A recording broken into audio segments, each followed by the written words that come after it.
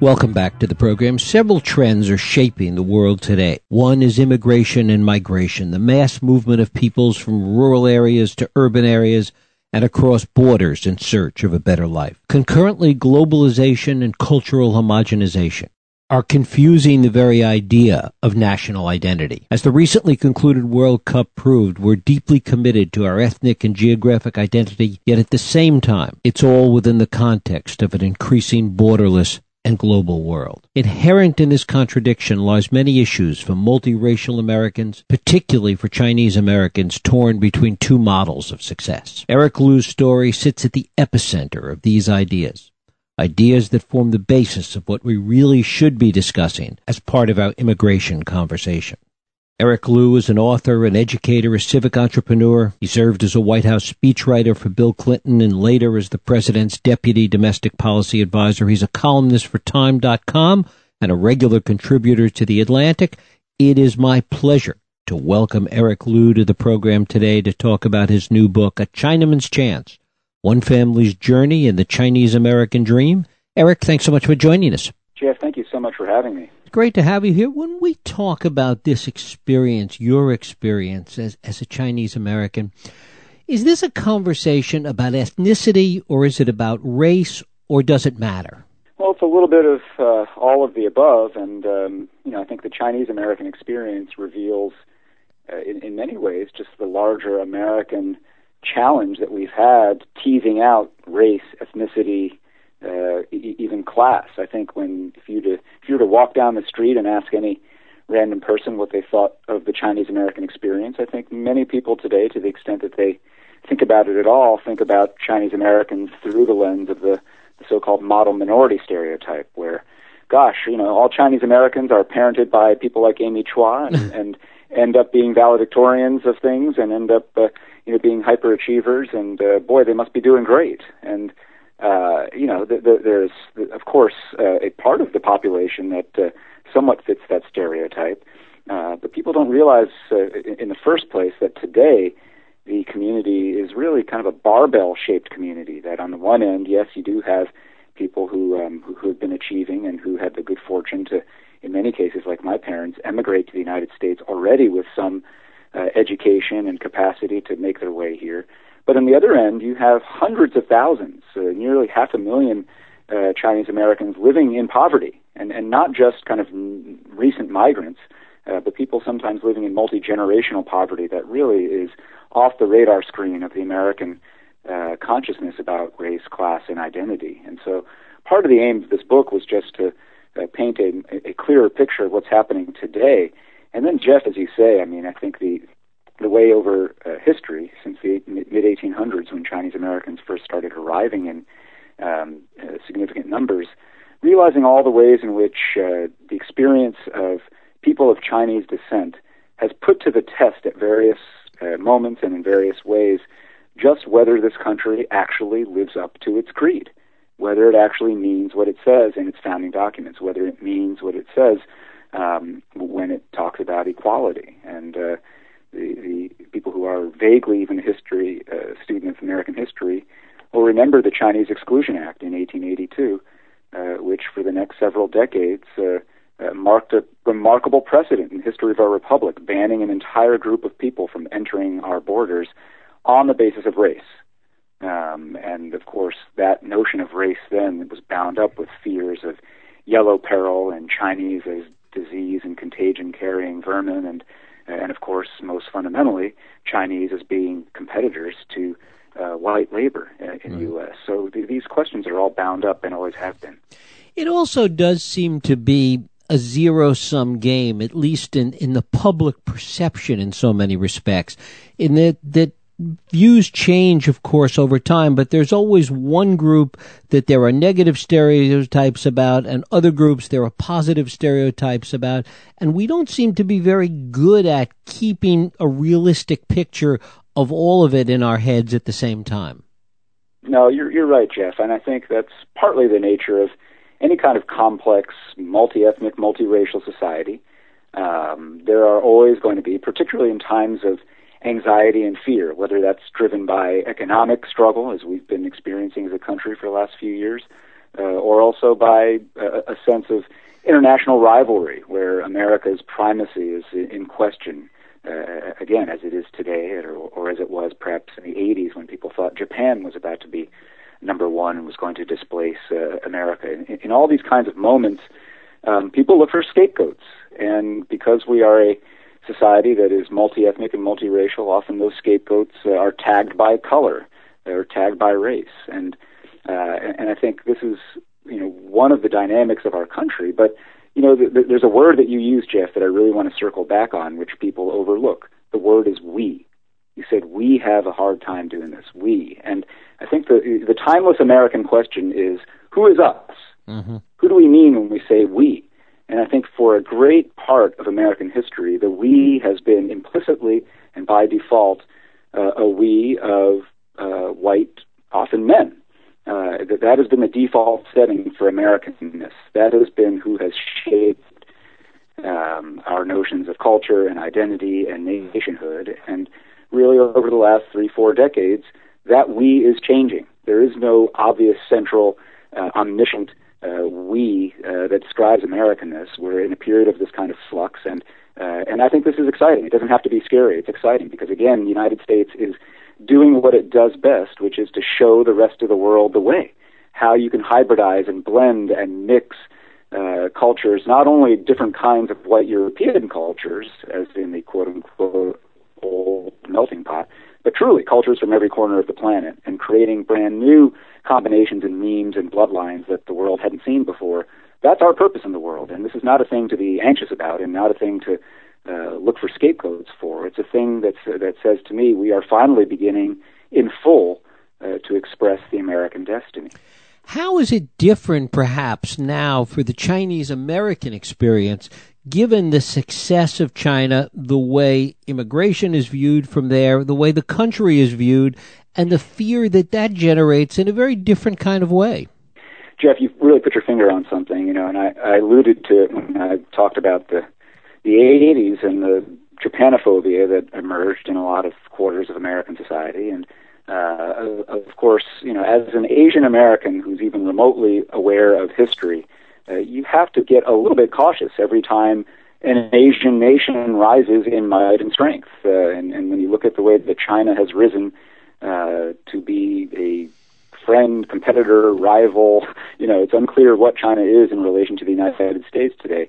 That same lack of clarity reverberates sometimes in the way that my countrymen perceive me and people who look like me.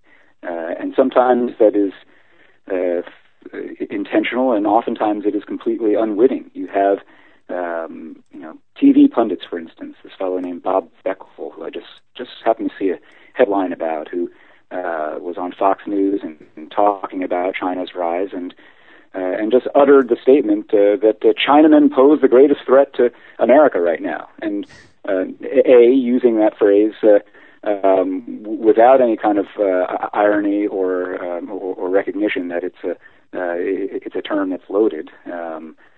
But B, not particularly distinguishing between people who are Chinese in China and people of Chinese ethnicity here. And so I think this is a thing that we've got to watch out for, that even as we recognize that, maybe China is going to pose more challenges to the United States in more arenas, that Chinese Americans are Americans, and we need not go through the kinds of mistakes that we went through with the internment of Japanese Americans or the questioning of loyalty that makes it so that people with, again, Asian faces are presumed foreign until proven otherwise. That's a default setting we've got to change. And of course, it dovetails with sort of the age-old problem of immigration, and we've seen it in wave after wave of immigration in this country, where second generations struggle between their ethnic identity and their American identity. It's I love to think about America itself as a perpetually second-generation country. And that's true both in the literal sense of immigrants and their children. I am the son of immigrants, and as you say, a lot of what I write about in my book is just this. It's not even tension. I think tension overstates it. It's just the opportunity / confusion / smorgasbord feeling of when do I pick and choose, when am I forced to hold on to certain parts of heritage, and what is the difference between heritage on the one hand, that which I've inherited as a matter of norms and values and rituals and mores, and what's the difference between that and, on the other hand, identity? Heritage and identity we often kind of say interchangeably, but they're different things, and what you inherit and what your parents wish that you would sustain in terms of language and culture isn't exactly the same as identity, which is what you build in America, what you make and how you compose yourself. One of the things that may seem like I'm doing a grammatical quibble, Jeff, is that I never hyphenate the term Chinese American. I say Chinese space American. And the meaning for me is that American is the noun and Chinese is the adjective. To hyphenate really suggests something different, which is, hyphenation is a form you would use when you're talking about the interaction, whether positive or negative, between two parties, between the two nations of China and America. So Chinese-American trade, or Chinese-American diplomacy, or Chinese-American military tension or conflict. I am not hyphenated in that sense, and I think one of the things that I try to wrestle with in my book is just, okay, if Chinese is the adjective, or at least an adjective, what is the content of that adjective? In what ways am I Chinese? I can speak proficiently, not fluently. I can cook a few stir-fry dishes. But beyond those surface indicia, there's something deeper about my values, about my sense of social context, my sense of relatedness and obligation to others, my sense of rite and ritual. That it's really only that as I've grown older and become a parent myself that I realize how much of my background operating system in terms of values was formed by a certain Chinese sensibility of my father and my mother. So I think this kind of exploration is, again, it's perpetually American. We are, put aside race, the founding generation is not really what people can relate to. That was a remarkable, once-in-a-history kind of thing. But what we can relate to is being the generation that followed the founders, the people who were given an incredible writ of obligation and opportunity, and the question is, are you going to blow it? Right? Daniel Webster's generation had to grow up and ask, am I going to blow it? People created this incredible revolution. Am I going to blow it? And he took it quite seriously, as did that whole generation trying to sustain. And when you are literally second generation, the child of immigrants, you also have a heightened consciousness of whatever my family status is. My parents have struggled mightily to come here and to create something new. Am I going to blow it? And that's a sense of obligation and again, opportunity that I take seriously. Is it different today, given how interconnected the world is, given both globalization as a construct, but also communication and the fact that we have this ability to essentially be several places at the same time? To what extent does that change the experience? That's such a great question, Jeff. I think it changes it profoundly. And this is true certainly for Chinese Americans, but I think for anybody where either as the immigrant or even as the second or third generation down, you can feel a much more continuous sense of connection through media, through travel, through technology, to the homeland, to the news of the homeland, to the current culture of the homeland, to how people are doing in the homeland. And if you compare it to even 50, 60 years ago, my parents emigrated to the United States. They were born in China. They went to Taiwan during the war, and then they came here in the late 50s. And even then, when it took many weeks to actually travel by boat to the United States, when it took a fair amount of time for letters to go back and forth and phone calls were expensive, that was a much more severe break for them to make that journey and decide to plant roots here. Whereas today, an immigrant can come here and essentially land and start being online with the very people that she or he left behind. And so I think you're right that identity, therefore, becomes much more fluid. There's a much more sustained sense of connection to the place that you've left. But nonetheless, look, even in this age of social media and technology, most of us, most of the time, this is especially true for immigrants, are not spending all day attached to media. Most of us, most of the time, are trying to live a life where we live. And when you think about immigrants today, of any ethnicity, whether however connected they may feel to their homeland, the fact of the matter is they begin to have to live a life here, running with this culture, its laws, its norms, its values, and they begin to raise children here who are similarly steeped in this place. And I still think that migration, even in this age of interconnected global media, marks a major break. I mean, I guess the question is, does it make America less of a melting pot in that regard, as everybody keeps one foot and is able to keep one foot back in where they came from? You know, yes and no. I think we shouldn't we shouldn't overstate the extent to which the melting pot made people forget their ties. Let's consider an iconic American immigrant group, the Irish, and think about the ways in which when the Irish started arriving in great numbers in this country, A, how many of them would go back to Ireland or go back and forth, and B, how many of them to this day remained quite active in the politics of Ireland, or the politics as between Ireland and Northern Ireland and Britain, and you think about all these ways in which even with the limitations of older technologies and older forms of travel, people did keep one foot here and one foot there.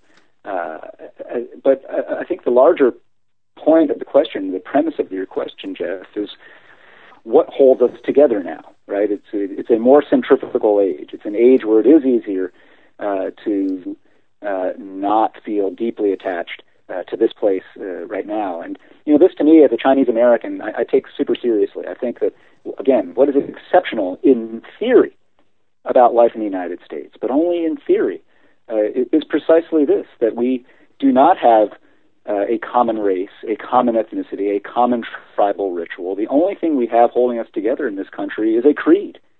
And one of the things that we begin to realize, the more diverse, the more demographically fluid this country becomes, is the importance of that creed and the ways in which over generations we've begun to neglect it. And that creed, which is baked in part in our founding documents, but baked as well into different aspects of American culture, whether you're talking about, say, the Gettysburg Address or the I Have a Dream speech, or Letter from Birmingham Jail, or the Seneca Falls Declaration. This creed expresses an idea not only of freedom as removal of encumbrance, but as freedom requiring that we now take on responsibility for trying to build something together, even though we don't know each other and even though we may not have anything seemingly in common.